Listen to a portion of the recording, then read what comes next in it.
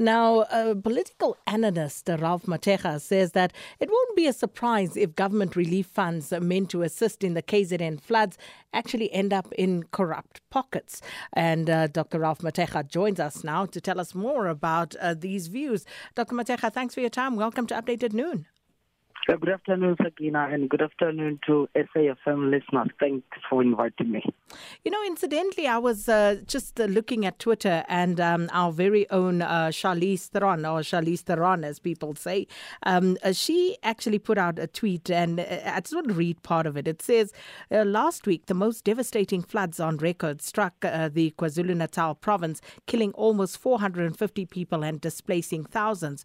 For my organization, we see our most critical role as supporting our partners in whatever challenges they face. And right now, organizations in KZN are reeling, trying to support their communities however they can, as affected families desperately need food, water, and shelter. And then she implores those who may come across this post to please start help by giving what you can or sharing the fundraiser to spread the word. That's from Charlize Theron. Then, of course, I see the article that you wrote. And yesterday, there was also, Ralph Matega, a video that was doing the rounds on social media. And this is of a woman who was saying that she was filming a police vehicle and an eThekwini municipality vehicle, as well as a woman in another bakkie removing goods. And she was saying this is goods that were donated to the relief effort, and it is being stolen by those from the municipality. And all of that made me think, okay, this is what Ralph was talking about. But how did we get here?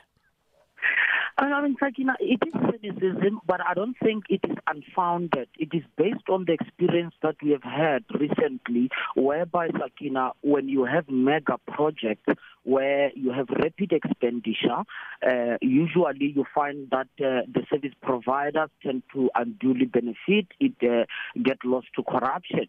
And if you add to that a layer of disaster management, such as the one we have now, and such as the one that is still underway in relation to the COVID, such kind of challenges require that you don't follow the normal process of accountability, Sakina. You usually spend very rapidly because, as in KZN, you want to quickly restore the situation as possible. Usually, the rapid expenditure should be meant to allow, that pipeline should be meant to allow government to speedily respond to the people. But in most cases, Sakina, it has not demonstrated efficiency in responding. What we usually see is that it is actually abused to divert funds very, very quickly. So that is why people are looking at KZN and thinking that where the ANC is, the moral position of the ANC, particularly, Sakina, as expressed in KZN in the last few weeks in KZN, ironically,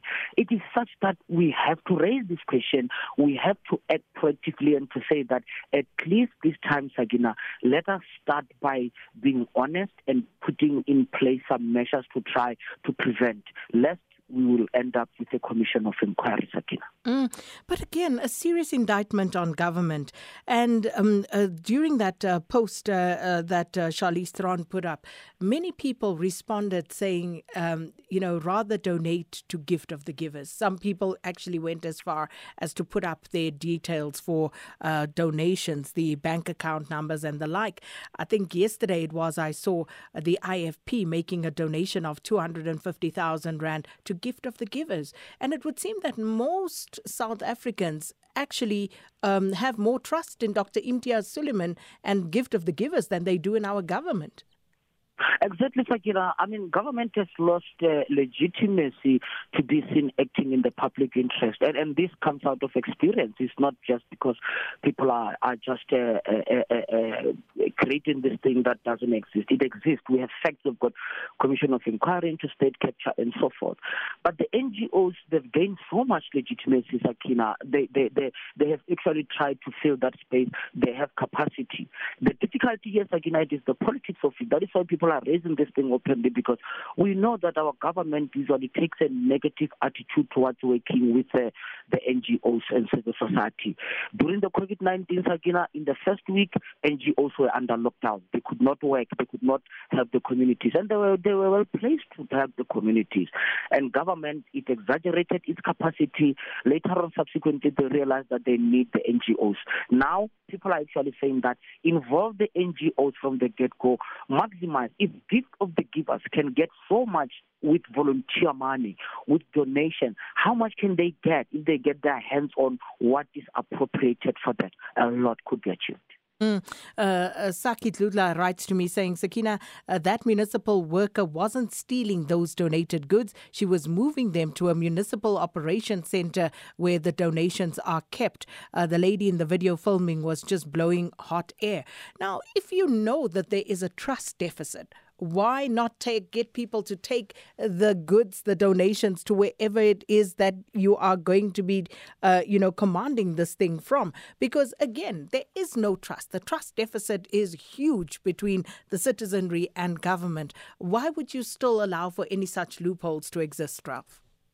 I do think that the challenge is that usually some of these things, Sakina, they find our government on the back foot. They find government actually struggling when it comes to connecting with the people. And at times, government thinks that, administrations think that they can use this kind of disasters to connect better with the people. They want to stand tall. They do not allow other organizations to directly access the people. Not that they prohibit, but you can just see the attitude that is usually on the ground when reactions or when responses are meted on this thing. So you can actually, I don't think there is anything that is stopping people from directly working with the people. And Sakina, that various community organizations, the churches have been there. There are different organizations that exist that can actually do the job. And I don't think that majority of South Africans always intend to benefit themselves other than others. I think that's just something we see concentrated in politics. Out there are still people and the organizations that have got capacity to help government. The question is, will government proactively open the space for those organizations to play in? Well, does government want to do that, first off? And secondly, if we look at what happened with the COVID relief funds, billions of rands vanished into thin air. We know of all the corruption. Some of it has been followed up. Still, ongoing processes in many instances. So if we look at the billions that were or that actually was misspent or went missing during the COVID relief, how do we avoid this happening again? How do we avoid a deja vu situation, even with KZN officials vowing that they will protect the flood relief billions to ensure that many of the purposes that are set out are actually fulfilled? And also bearing in mind, Ralph, this is not the first time in recent years that we've had a flood situation that required relief effort in KZN. Sakina, we cannot take politicians on their word that they're going to do it better this time. Well, we welcome the idea that they're going to do it better because that is an acknowledgement of a crisis. But I do think that what needs to happen here is the spirit of co-governance, which is lacking in South Africa in most cases, Sakina, because government usually want to go it alone. Government always want to go the partisan route, almost like you have got majority to govern, and therefore that just justifies just about everything, without necessarily knowing that on some programs it just helps to connect with the community better. Just step off the partisan pedestal and try to rise above that. And I think in these circumstances, it stands to test as to whether the ANC in KwaZulu-Natal will rise above partisanship. They will bring community-based organizations. I mean, I have worked in KwaZulu-Natal for a while. I've done research in the community there. I know that it is so rich with community-based organizations that can actually help. The area around Durban has got incredible NGOs that have been doing work. Some have been working with even bigger organizations such as Oxfam and so forth. The networks are there. They exist. The most important thing is for people to realize that at least this time, let's put the public interest ahead. This should not be about proliferation of patronage. This is not the funds that should be there for people to survive a conference or anything. I mean, there's no need to be diplomatic here, Sakina. These are the funds that need to be placed at least to help the people who have suffered the tragedy, unthinkable tragedy in recent times. And just finally, Ralph, with regard to the declaration of a national state of disaster, just the rationale behind this, as opposed to having it as a provincial disaster, now a national state of disaster has been declared. I had a quick discussion with a journalist about this yesterday. My view is that it should not make a big difference when it comes to how you actually respond. Where do you respond from? The money will be appropriated from the national budget. We always have an emergency fund. Actually, in our budget, the first thing we do is to put in emergency fund, and then we look at what we can therefore afford and so forth based on the history of emergencies that we've had. And I think that the province can just respond very well if it is well placed.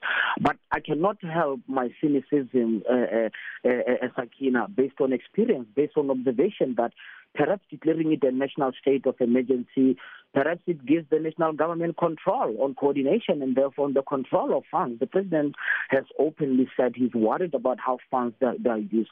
Perhaps putting it at that level brings it much closer to the union building. But that should not be the case. Government should be structured in a way that whatever level the problem is being experienced, sufficient coordination exists there.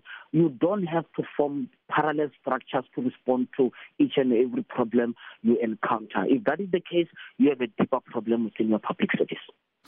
Dr. Ralph Matekga, thanks so much for your analysis there. Political analyst Dr. Ralph Matekga talking about the situation in KwaZulu-Natal. And he has, of course, written a piece, an opinion piece, in which he says that the KZN floods, it won't be a surprise if government relief funds end up in corrupt pockets.